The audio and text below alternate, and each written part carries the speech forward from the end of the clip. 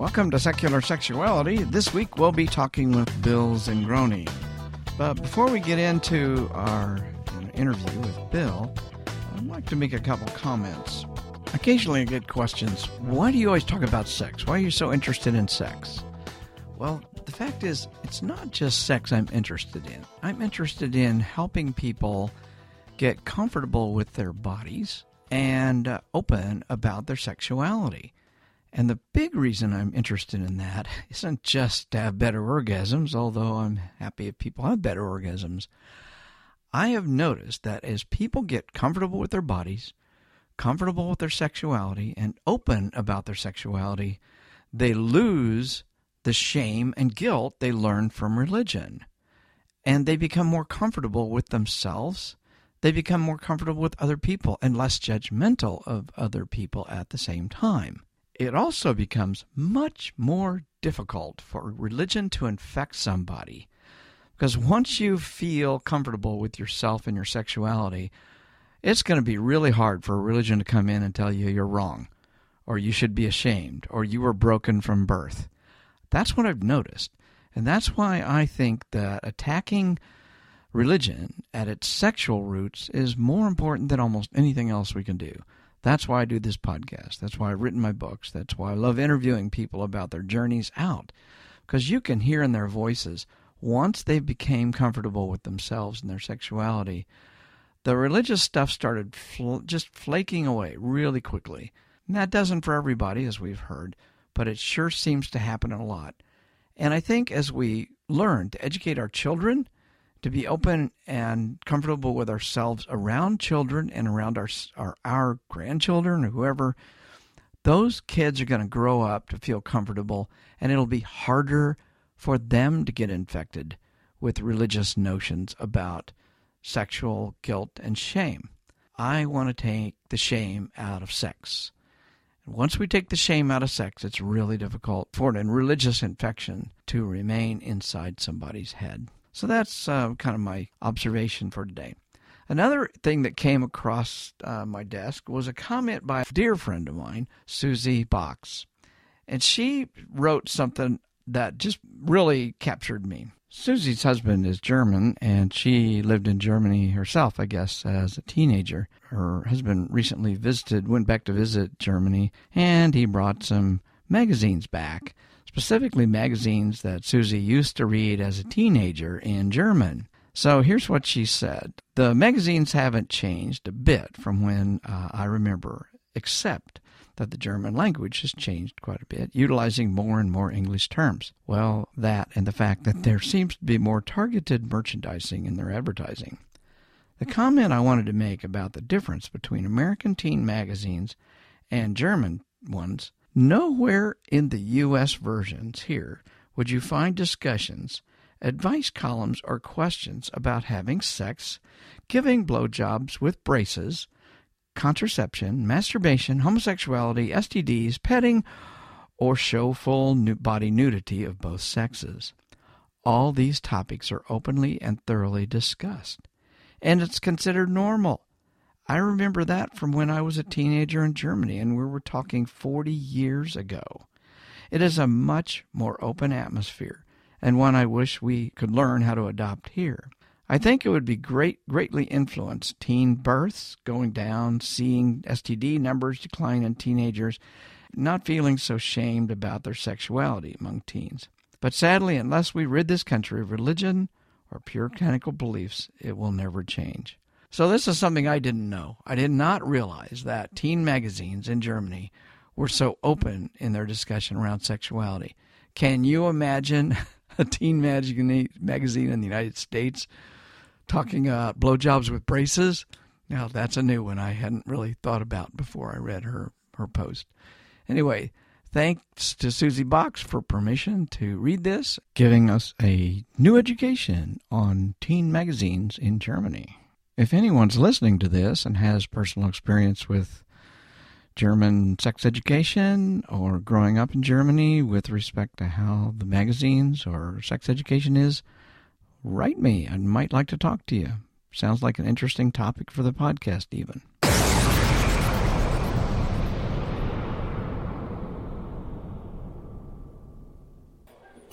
Hello, my name's Jeff Smith. I'm here at Apostacon in Dallas, Texas, and this is my sexy story. Probably it goes back in my younger years. I met this girl at a club, and we decided to go back to her place, and we're having an after-hours party. It's like pouring down rain. This girl decides we need to go get cigarettes. We say, fine, let's go get some cigarettes. So we get in my car. In reality, we just drove around the corner and started getting busy. And the funny thing is, we're in the front seat. And so it's my brand new car I just got. And so we started doing it in the front seat. And I'm in the driver's side. We're just going to town. And it got to the point where she was doing reverse cowboy. And every time I thrust into her, her face would plant up against the windshield. It's just pouring down rain. We were gone for about a good 20 minutes. And, we get back. And, of course, everybody at the party's like, where's the cigarettes at? But the next day, I go to leave. And I noticed she's got all this makeup smashed onto my front windshield. So, I mean, it was pretty erotic and fun, but the thing was the steering wheel was getting in the way, and just her face being planted up against the windshield was, the funny thing, because I would just show my friends because I didn't wash it. I just said, look at that. That's my sexy story. I still have that memory of that face planted on the windshield.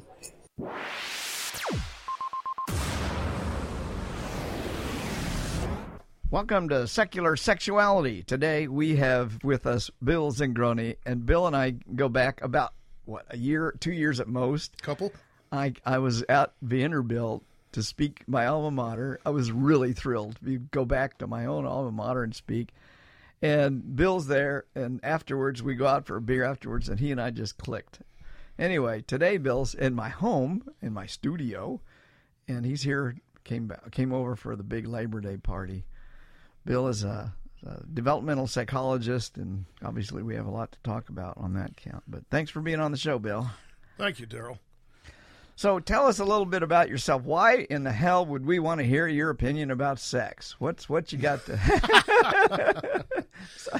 You are a pretty sexy guy, though. I guess. I think because being a psychologist and a college instructor and being a secular activist, I get to see a lot of Christian religious ideas, not just in the United States, but worldwide, that control our thoughts about everything. Our culture is just insaturated with religious views, especially on sex, as if any of you listen to Daryl's regular podcasts, you get it every week of just how much we are infused by religious thinking. So yeah. I got a few things to say on all that. You betcha. I'm glad you do. We were talking a little bit earlier, and you were talking about how when I asked everybody if they masturbate or not, the first time you were in one of my talks. I saw you first at Southern Illinois University in Carbondale about maybe 3-4 years ago. I was teaching in Kentucky. A bunch of us came up to hear you. I'd already read both your books at that time. And we're there with 100, 200 other strangers. And you asked, do you masturbate? And maybe less than half the crowd put their hand up, and I couldn't do it either. And there's nothing but strangers around me. And I'm like, what do I care? Couldn't do it. 2 years later, here you speak at Vanderbilt, and me and 90% of us had our hands up. There's still a few liars out there, but I had my hand up too. And that's so indicative of religious thinking colors our whole view. Yeah, and you're a rabid atheist, and you couldn't Exactly. Total non-believer, and yet I was uncomfortable too. Who's looking? And all of us in the room masturbate anyway. Yeah, or a good portion of us. Well, when you told me that story, of course I didn't realize it at the time, but I thought that was an excellent illustration of the very thing we're trying to do. Yeah, brought me out. Well, tell us a little bit about your background, because when I first met you, I thought you have got an amazing story besides being a psychologist before you became a psychologist. I was in medical distribution for most of my life, sold X-ray film, chemicals, different kinds of imaging work. Lost my career job about 20 years ago and bounced around from industry to industry, one dead end after another. A bunch of us get laid off again, go look for work again. And as long as I was going broke, it was like, what do you want to do? What would you do if you won the lottery? And actually, my sister-in-law asked me that. And I said, well, that's easy. I get my PhD and go teach. And she just gives me this look like, well. So I did. I went back in 2005 and finished my PhD in developmental psych. I have an interest in cognitive development and especially cognitive evolution. Started teaching, and I've been teaching for almost 10 years. Absolutely love it. Should have done it 20 years ago. First time I got laid off, shoulda, coulda, woulda. But it's all good. While in grad school, I got involved in secular activism. So that's kind of how all this started. I think that's great. It's besides the fact that we're talking about sex on this, the fact that you did this later in life. Very much. Lots of people say, man, I could have done that, or I hope some people hear that and say, yeah, I could do that too now. So it was different going back to school at age 50. It was different, but again, I should have done it 20 years before. Yeah. It was absolutely fantastic. Right. And then, like I said, as a complete sideline, I'd already been reading Bertrand Russell and already read Dawkins and Hitchens and everybody. Never thought of, gee, I'll go back to school and be a secular activist. That wasn't on the agenda. right. Met a girl who was just forming the first secular student association group at Northern Illinois University up in DeKalb, Illinois. And about 5 of us got together, formed the first group. And we all agreed to meet in the library. And it was pretty hilarious. Nobody would use the A word. We'd all go, are you here for the meeting? Are you here for the meeting? Nobody would say, atheist. We couldn't do it. Now turn the clock 10 years later, atheist is everywhere. It's no big deal. Yeah. But we were stuck, Right. again, religious. You don't even say that word. That was an evil word. Yeah. So I helped form that group, and then I was a faculty advisor to 2 other secular student groups in Kentucky. And when we formed the one at Northern 2006, we were like number 75 on the Secular Student Association list. The 2 I had in Kentucky were like in the 300s. And they're pushing 400 secular student groups, whatever the exact number is. It's 300 to 400 now. So I've kind of gotten to see this new Enlightenment wave really take off. It's amazing. This podcast didn't exist. Oh, yeah. Right. You and I were talking about all the meetup groups out there in every city that didn't exist 3-4 years ago, and now there's dozens of them. It's getting interesting. It really is. It is. And it makes it fun for people like you and I, the educators that want to help people understand some of this stuff. I love talking about it. I love, let's say, challenging the status quo that kind of keeps us all down. And you're teaching now what? I teach psychology, so mostly I'll teach intro to psychology and a couple developmental courses. You were telling me about the textbooks. I found that was fascinating. What's new, again, to keep in line with what we want to talk about here, is all the introductory psych textbooks are now, just in the last 3 years, all have a complete separate chapter on sex and gender. They used to be an afterthought to the developmental chapter, a couple pages, quarter of a chapter, something like that, and they might say a little bit about prenatal development and hormones and then something on sexual orientation, but not much. We have complete chapters now. So even kids going to junior colleges are getting an introductory psych chapter complete on sex and gender with the latest science. It's fantastic. Well, it's somebody who learns about all that other stuff in terms of just the biology. That informs developmental stuff so much. Oh. And how did we didn't even teach that before, and now in teaching it, you're opening a whole new window to this that wasn't even available. I'm loving it. It's forcing people to pay attention. Yes. To stuff they would never. Yes. Yeah. However you feel about Bruce Caitlyn Jenner. Right. And some people say, well, he's exploiting it and he's got his own TV show and all this stuff. The best thing that's coming out of that is in the national conversation. Absolutely. We're all talking about it. Right. And sure enough, we talk about it in my psych. I think it's interesting. She has been challenged herself. I just saw a thing the other day that she was against gay marriage. Oh, my. Until recently. Now, so even the person who is the focus of the discussion is having to make some adjustments in her own vision of how the world works. They're infected with religious background thinking. Absolutely. Because where does any opposition to gay anything come from? Yeah. I've got a sign on the back of my car that says, all misogyny, homophobia, and science denial will disappear when religion does. Yeah. What secular groups promote any homophobia anywhere? Yeah. What secular groups promote misogyny? Yeah. It doesn't happen. Yeah. So that's interesting. Well, I'm glad to hear that about the textbooks. I don't think I've talked to anybody teaching psychology at the undergraduate level about this subject. Certainly not on the podcast. What are you seeing when freshmen come in for these classes?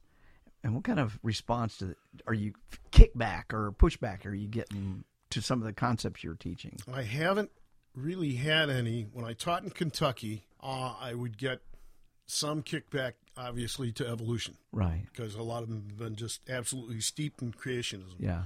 I'm teaching now in Northern Illinois, and I was lucky enough to teach a full human sexuality class a semester ago when another teacher was on sabbatical.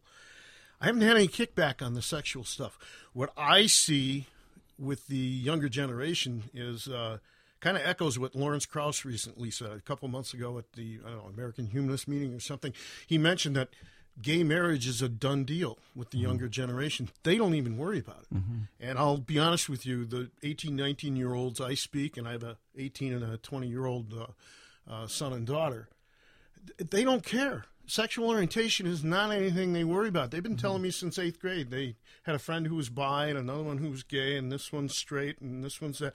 And they talk about it as if, well, this one's from this town and this one's from that town. It's not an issue. Yeah. I think Krauss is right on that one. Yeah. And so I don't get any pushback on the sex stuff. I really don't. In fact, they're very interested. And then when you show them some of the prenatal development, hormonal and genetic effects, then the light starts going on that, oh, that's why Bruce Jenner, right, is in the body of a man but has felt like a woman in his brain for all these years. Right. Or that's why somebody can look incredibly masculine and have gay sexual orientation. Right. It doesn't matter. Here's why it's so varied, and it's all normal variation. Right, yeah. From the science end of it, there's nothing abnormal there. Yeah. So I don't get any pushback. Yeah, that's good I to really hear. don't. Oh, I'm wondering what it's like if you were to go back to Kentucky. Is it happening? Is it getting any better there? I think on the sex end, with the young, I would say no, not much. I wouldn't get much pushback because they're too exposed. It's too much in the mainstream. And they know somebody who's gay, who maybe he even hasn't come out. Right. And there was a big LGBT community in Kentucky. That was huge. Yeah, right. And that was interesting to see that it was so strong in the South. Uh-huh. I think the only pushback I'd still get huge was on evolution. Uh-huh, right. But not so much the sexual stuff. Well, that'll fall sooner or later. Yeah, we're working on it. Information kills religion. That's what it's all about. Yeah, I love Just that. Keep putting it out there. That is your mantra, I think. It is. It's on the back of my car. Yeah. Information kills religion. It sure does. Yeah. What was it? People were saying for some time, the internet is where religions go to die. That's a great one, too. I think just the information explosion we live in nowadays, much of it mediated by the internet, but also it's on every media. It's on TV. Mm-hmm. It's podcasts like this. It's magazines, mainstream media. Everybody's talking about sexual and religious things that when you and I were kids, man, nobody talked about any of that. No. It just didn't exist. It was under the radar. Yeah. Completely. Every episode of my podcast for the last year would be taboo 10 years ago. Yeah, even 10 years ago even would 10 be years tough. Ago. Yes. Yeah, it's changing fast. It's really interesting to see. And when I look at my podcast as a part of the media network that's part of Dogma Debate and all that, and I look at the size of David Smalley's audience on Dogma Debate, and there are many, many radio stations in the United States that don't have as many listeners as David's got, and his is international. Yeah. And there's probably a number of radio stations that don't have as many listeners as I've got, and I'm not that big a podcast, but 2,000 plus more people listening every week. There's a lot of radio stations that don't have 2,000 people listening to them. That's true. So that's true. That the impact of this media is far more than the old mainstream media was. That's really interesting. Yes, it's amazing. And we're not censored. I can say any fucking thing thing I want to say. And the other thing is the accessibility. Everybody has a tablet or a smartphone in the palm of their hand. Yeah. So you don't even have to go home and get hooked up and take time and set it aside to get connected. You punch it in on your smartphone and you're listening to Daryl Ray. You're listening to the Dogma Debate or Thinking Atheist or whatever it might be, And then you can get on mine and dozens of other blogs and read the same thing. You can even get on Fox News, and they're talking about religion and sex, etc. Yeah. The conversation's everywhere. That's wonderful. It gets the information out. Even when they're condemning it on Fox News, it's out there. They can't stop. Yes. Not.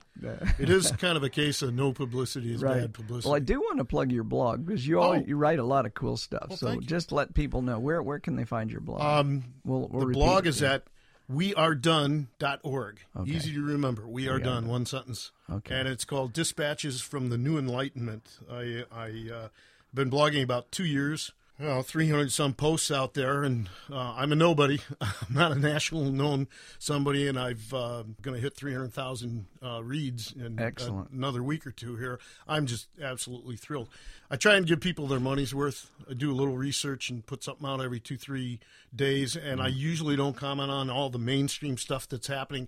I go for things maybe other people aren't covering, so. Good. Well, thank you for letting me plug it. I have not read everything by a long shot, but what I have read, I've always enjoyed. So, and you're a good writer. You make it easy to understand.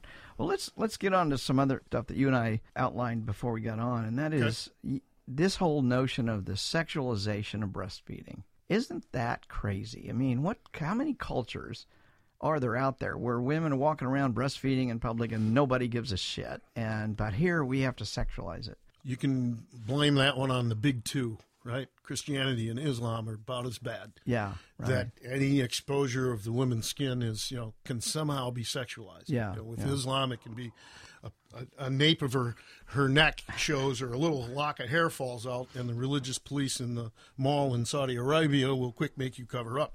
Here in the United States, if you dare breastfeed in public, you may get somebody who's going to tell you, I can see too much of your breast skin. Yeah.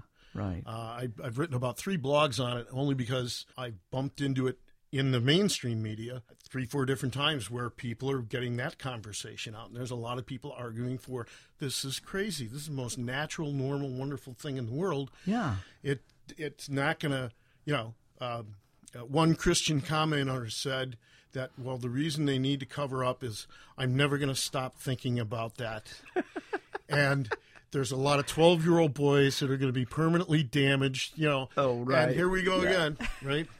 And it's just ludicrous. There's a picture of the Madonna from about the 12th or 13th century breastfeeding. Okay, that goes back to Egypt and Isis breastfeeding, I don't know, Horus or somebody. Yeah, right. And the medieval painters, copied that with the Madonna and Jesus, and now all of a sudden that's evil, thanks to conservative Christianity. It's ridiculous. We are so uptight in this, in our U.S. culture compared to, Europe and Australia, Canada, so many other cultures, South American cultures. Woman breastfeeding openly in public, well, so what? And there's 10 kids around her. Nobody cares. She's breastfeeding a kid. Yeah. Only here in Christian America. Is it a big problem, or the Middle East? My colleague and friend, Dr. Marty Klein, he asked the question, do you know what you call a nude beach in Italy? What? A beach. A beach. That's good. That's good. Yeah, nobody cares. Nobody gives a shit. I was in France one time out on the beach, and people walking around topless, and it was okay. I'm the one that's uncomfortable because I've never seen this before. This is like 1989 or something. Sure. Even then, it was 25, 30 years ago. What's interesting is I've only glanced at headlines. I haven't read this yet. I'll probably do a blog on it in the next 2 weeks. There's a lot of movement toward women being able to bare their breasts. I love it. Free the nipple. And most of it is younger women are pushing this, saying, why can't I? 18, 19-year-olds and such.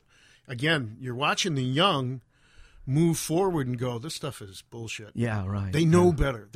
They're too informed. They're too connected to the world. And I saw a thing on Facebook the other day, and some person complained about this picture that had 3 or 4 men with topless and 3 or 4 women topless, all in the same picture. Facebook condemned it or took it down, and they protested it. And I think I saw that Facebook put it back up. I'm not sure, but times are changing. Maybe Zuckerberg's not as afraid as breasts. Times are changing. On the breastfeeding thing, there was a magazine editor who published an article talking about the breastfeeding controversy. I think it was the Australian Elle magazine. Don't quote me on that one. I'd have to look it up. But in the subscriptions that went out to people's homes was a picture of a very attractive model breastfeeding her child. But the copies that went to the newsstands and in the grocery stores, they used a different picture where she was covered up. The editor took a lot of flack. But she said, I'm stuck in the middle. I got to sell magazines, keep my advertisers happy, but I still want to bring this issue out because we need to talk about it. Right. Women should be able to breastfeed in public. There's only so far I can go given my position. Yeah. I loved it. She got the conversation going. Yeah. It's out there. And then the internet picked it up, and we all saw the pictures anyways, and the conversation starts one more time. Mainstream media can't control it like they used to be able to. The internet picked it up, and there you go. How are you going to keep them down on the farm anymore? Once right? they've seen gay It's very hard to keep people in the Christian cocoon anymore. Yeah. You're seeing the backlash from the conservative evangelical movement, the homeschooling thing. It's the only way they can keep the kid away from things is to bring them home. Don't let them out in the world. Let's bring them in here and feed them nothing but nonsense. Yeah. And what a horrible thing that is. Yeah. That is one thing we didn't write down earlier that we were going to talk about, was that I really feel any of that religious education is very much child abuse. There was a recent flap. Lawrence Krauss again said, teaching creationism to kids is child abuse. And Neil Carter, the atheist blogger, said, no, that's too harsh. We shouldn't say it that way. And, boy, I got to side with Uncle Larry on this one. Oh, okay. I think it's very much child abuse when you teach a child anything that you know is a blatant lie. And I don't care how fervently you believe it, because you know it's a lie. That's why you're homeschooling him, because you know if he goes to school, the textbooks are going to say X is 2,000 years old, or the science of sexual orientation and the things that are, like I told you, are starting to show up in the intro to psych books about sex. That's out there, and it's on the internet in the palm of your hand. So you're watching this backlash where, boy, we really got to try and bring them home, keep them in the cocoon. And as far as that's child abuse. You're setting that child up for horrible cognitive dissonance later, and guilt, and plus all the other horrible things they teach them about sex. And the whole sexual education thing within the Christian community, you've heard on my podcast, terrible struggles that people have. That are totally unnecessary. Why should somebody be a virgin at the age of 41 and find out that everything they were taught was bullshit from the time they were born? That is a lifetime of anxiety. And that's not abuse? And what is it if it's not abuse? This is creating enormous. Well, cognitive dissonance is mild compared to the depression that comes from it. That comes with it. Yes. Because that's what's happening. These people, I mean, I've interviewed so many people that were just depressed for years. And if you take away the religious indoctrination about their own bodies, the depression goes away. There's nothing there. I interviewed a woman, she was right on this podcast, said, when I left my religion and got divorced from my religiously abusive husband, I stopped all my medications and haven't had them since. But so what it's illustrating to me is that religion's causing clinical depression. Yes. And it's long term. And you see that, in your absolutely circles, you see that all the time. People don't realize that, and that's what I think the value of your podcast and other things coming out. People don't realize how bad it does to them, whether it's on creationism or sex or whatever misinformation you're given. It sets you up for a lifetime of dissonance and anxiety, depression, etc. It's horrible. Well, I think we need to redefine what abuse is or isn't. The thing is that when you put religion in there, people get really upset that you shouldn't be blaming religion for people's depression. Well, the fact is we've got pretty good proof that people's depression comes from religion, and some of that, a significant amount of that, comes from their childhood sexual training about their bodies are their biggest enemy. You were born broken. The only way you can get unbroken is come back to Jesus and never masturbate, never have sex before marriage, and all these. Wow, that's just fucking crazy, and it will drive you crazy. The religions really put a trip on us that we're just trying to get out of now. And usually people think, well, it's just, Christianity and Islam are tough on sex. Even the Eastern religions aren't so good. If you look at Buddhism, for example, and you read their literature, despite what the Dalai Lama might say, you read their actual literature, even his own school, the idea is that anything but vaginal heterosexual sex for the purpose of procreation is considered unnatural. So masturbation's unnatural. Homosexuality is unnatural. anal, oral, anything other than to create a kid. Well, that's just like Catholic and Christian dogma that goes back to St. Augustine and Aquinas and all that medieval thinking that is now ensconced in, Christian thinking, that anything other than that is unnatural and you really shouldn't do it. It's in all the religions. It's terrible. Right. You mentioned a natural law, I think, earlier in our discussion. It goes back well over 1,000 years in terms of theological notion. Well, let's take a break here, and when we come back, I'm going to ask Bill about some of what he's seeing and learning and teaching with respect to human sexuality and some of the people he knows that are into that. You're listening to Secular Sexuality, only on Secular Media Network. Here's an excerpt from Sex and God by Darrell Ray. Hello, I'm David Smalley, the proud producer for this audiobook and president of Dogma Debate. If you don't know Dr. Darrell Ray, you're going to find this book an eye-opening and entertaining experience. Of course, this book is about sex, but it's also about so much more, and you'll find out what I mean as you listen. Dr. Ray takes us on a journey that demonstrates exactly how much religious culture has distorted our views of our bodies, our relationships, our expectations about marriage, dating and love, and even our politics. Dr. Darrell Ray is a psychologist and a lifelong student of religion and culture. He's been seen on ABC News, on many national radio shows, and even international documentaries. He was recently featured on an episode of Professor Richard Dawkins' Sex, Death, and the Meaning of Life. His research on sex and secularism has been written about in Playboy magazine, the Los Angeles Times, the Daily Mail, the New York Times, and dozens of other newspapers and magazines. He's the founder of the international organization recoveringfromreligion.org and writes an answer column for Teens Without God. He's traveled and spoken throughout North America, Europe, and Australia. You can listen to interviews of him on many podcasts, including Dogma Debate, that deal with religion or human sexuality. After reading Sex and God, you may want to learn more about the psychology of religion. I know I did. For this, you can listen to his earlier bestseller, The God Virus. It's on audiobook as well. You can find many of his talks on YouTube, including topics like the psychology of religion, sex and religion, hypnosis and church services, that's one of my favorites, and evolution and religious sexuality. I sincerely hope this audiobook does for you what it did for me.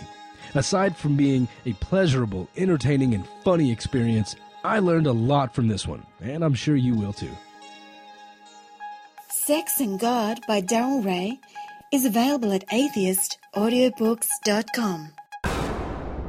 You're listening to Secular Sexuality, only on Secular Media Network.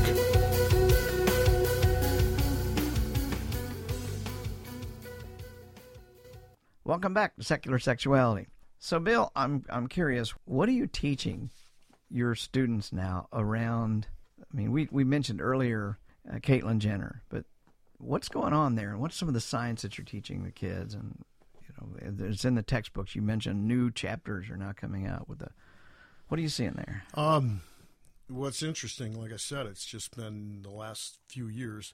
The intro psych textbooks all have their own special chapter on sex and gender, and we get in a lot into the current hot off the press science on prenatal development and the effects of genes and especially hormones in the womb. You can be genetically male or female. Mostly everybody knows that from high school biology, XX and XY.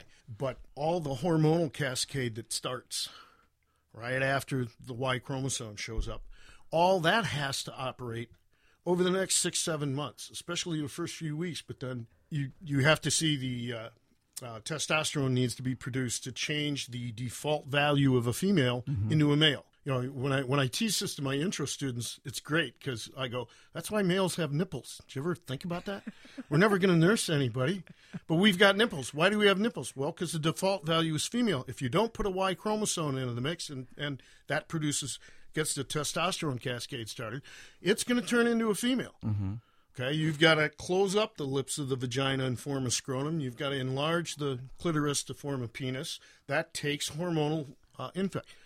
The current science, what's great, people like Veronica Drance, the intersex activist, she's got an excellent YouTube video out there. I use that in my class. I use your podcasts in my classes, both intro and the human sexuality class. It's fantastic. So people are getting the latest on what we know about how sex and gender forms in the womb. Mm-hmm. So when hormones don't completely work, you get intersex people with ambiguous genitals. Right. And how do we treat that now versus how we used to? The brain, later on, there's a surge of testosterone, I think around 4 or 5 months, that androgenizes or makes the brain male. Again, you've got to go from default female to male. So if someone has androgen insensitivity syndrome, where testosterone doesn't have an effect, they can be genetically male, but be born physically and mentally, brain-wise, a female. Right. Okay, so now kids, the eyes light up like, oh, is that how somebody can be in one body but feel like the other gender inside? Hello. Okay, we've known this stuff from the animal literature For almost 100 years. Yeah, I was going to say, going back at least 50 years or more. Well, there was some, I read early experiments, or not actually experiments, but just observations around cattle. Yeah. And noticing this in cattle by 1910 or 1920. Exactly. Yeah. Exactly. And nobody wanted to touch that with humans. Why? Again, because of the religious, stifling influence that we have, that we don't talk about things. And you're watching that disappear, especially with the young. Yeah. The other thing that ties in with this, that I said, the young don't care what sexual orientation you are. Krauss is right. Gay marriage is a done deal with this generation. We don't care. That's why it's falling. Even kids in my classes, I do a poll with every class for the last 6-7 years. It's an optional personal info form, and they can say what major they are, what their occupational dream is. And I throw religious affiliation, and it's purely optional. Fill out whatever you want, whatever you don't. Mm-hmm. And usually they'll fill it in. Even in Kentucky, I would get a third of the kids no religious affiliation or out-and-out atheists, even in Kentucky. Really? And you see 30-40% of that up here in northern Illinois. What's interesting, though, even the kids that identify as Catholic or whatever, they are not their grandparents' Catholic. They don't care about birth control. They're on the internet. They got internet porn. They know about anal oral sex. They know about everything. They don't care about sexual orientation. They use birth control. So even if a 20-year-old today identifies as a Catholic, it's not the Catholics like when you and I were growing up. Right. It's really different. So they're leading the charge. So when you throw them all this science, you asked me before, do I get any pushback? You really don't. They eat it up. Interesting. They eat it up. Yeah, it's kind of cool. That is really good. The young is changing. So even if they still identify, boy, they're not the kind of Catholic or Protestant or Methodist or even Baptist that you used to have. It's going to be an interesting world out there. It is. And my thesis, of course, is that sex is the weak spot of religion. If we just keep pushing that, it just is going to blow it wide open. Yeah, you can talk about evolution all you want, but they can resist that. They can't resist the sex stuff. No. And it's once the sex stuff falls, then I think we'll see things like evolution start coming in. And the young are interested in sex. Yeah, definitely interested. Even us old people are interested in sex. I don't know about you, but I would never think about sex. Nah. Now, and I'd have no idea if you go into this or talk about it at all. Do you ever talk about or have any interchange with the students around circumcision? That hasn't come up. There was in the human sexuality course, there was we did do a section on female genital mutilation and circumcision, that some cultures do it, some don't. Right. It wasn't something controversial, at least with circumcision, where we went anywhere with it. Okay. It's not a hot topic. Let's put it that, at least from my experience. Well, but it's unnecessary. I mean, if anything, we've proven that it's a cultural thing. Whether you're cut or uncut, it isn't going to make a whole hell of a lot of difference. Right. Okay, and so it is not a necessary procedure like we used to think it was. Yeah.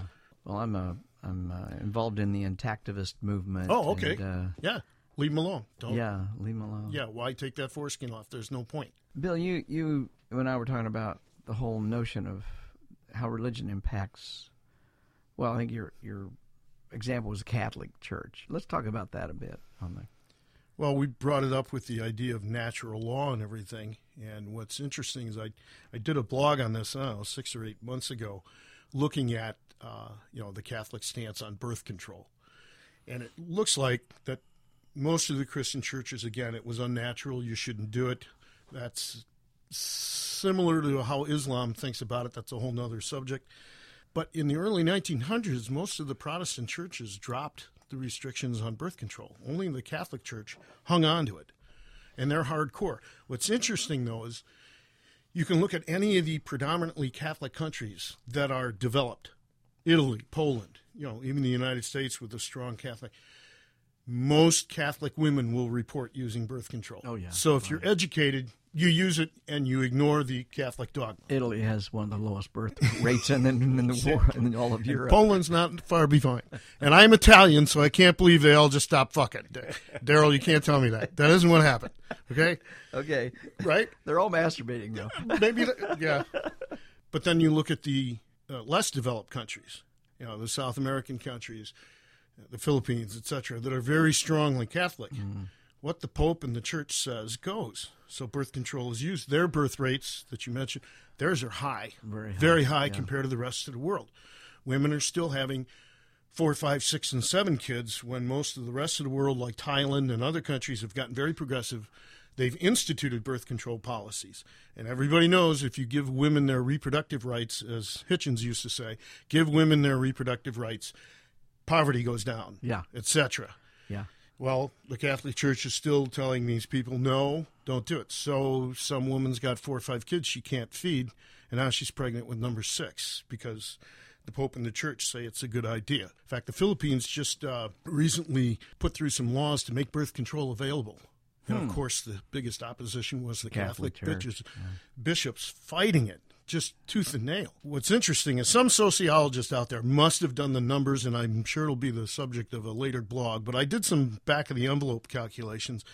And if you look at 1.2 billion Catholics out there, and 500 million of them are women, and then you figure out how many of those women would be of reproductive age, and then you look at just the undeveloped countries, we could be talking millions of kids, maybe tens of millions, maybe 100 million kids, born into crushing poverty.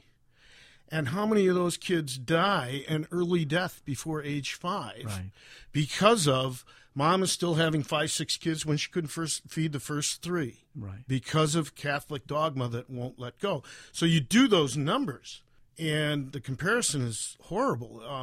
If you look at any of the outfits that track Islamic terrorism that we're all concerned about, and we should be, is like 18 to 20,000 people are killed per year, mostly other Muslims in sectarian violence. 18 to 20,000 people. Well, a horrible number, but maybe tens of thousands, hundreds of thousands, millions of kids die because of the Catholic birth control dogma. And we don't even think about it. It's not in the radar. It's not in the media. Nobody's talking about it. That's heinous. That's absolutely... I'll be upfront. I hate religion for that and many other reasons, but that's a huge one we ought to be incensed about. If we're going to worry about Muslim terrorism, what about religious terrorism? Yeah, Catholic terrorism here. And we could look at the suicide rate of LGBT people that are in Christian communities. It's estimated to be 2, 3, 5 times higher. Those are big numbers of kids that die every year, higher than the normal suicide rate. Because of Christian pressure. Let it go. It's religion. It's it's a natural part of our culture. It's just there. It's amazing. Yeah, it really is. And I guess I hadn't really put the numbers to it like you just did. But I need to really codify that. But somebody out there must have done it. Yeah. Somebody smarter than me and somebody who studies that kind of stuff. A lot of poverty. It's got to be a huge number. A lot of suffering, a lot of early death. Horrible. And you don't even factor in, even the kids that do survive, how much cognitive developmental delay is there as a result of malnutrition and no access to education and competing with 5 or 6 other kids at minimum for just basic necessities. There's a lot there. Promulgating misery even without the deaths. It's terrible. Well, Bill, it's been a great talking to you here. Thanks for taking the time. It's been wonderful being here. Yeah, we're looking forward to having a good party here later. I bet it's going to be a killer one. Well, thanks for listening to the Secular Sexuality Podcast today. And as you know, I want you to go out and give yourself a good orgasm today. Definitely give somebody else one. The Secular Sexuality Podcast, hosted by Dr. Daryl Ray, is produced and published by Dogma Debate, LLC, in association with Secular Media Group. Brought to you by atheistaudiobooks.com. Learn more at dogmadebate.com/secular sexuality.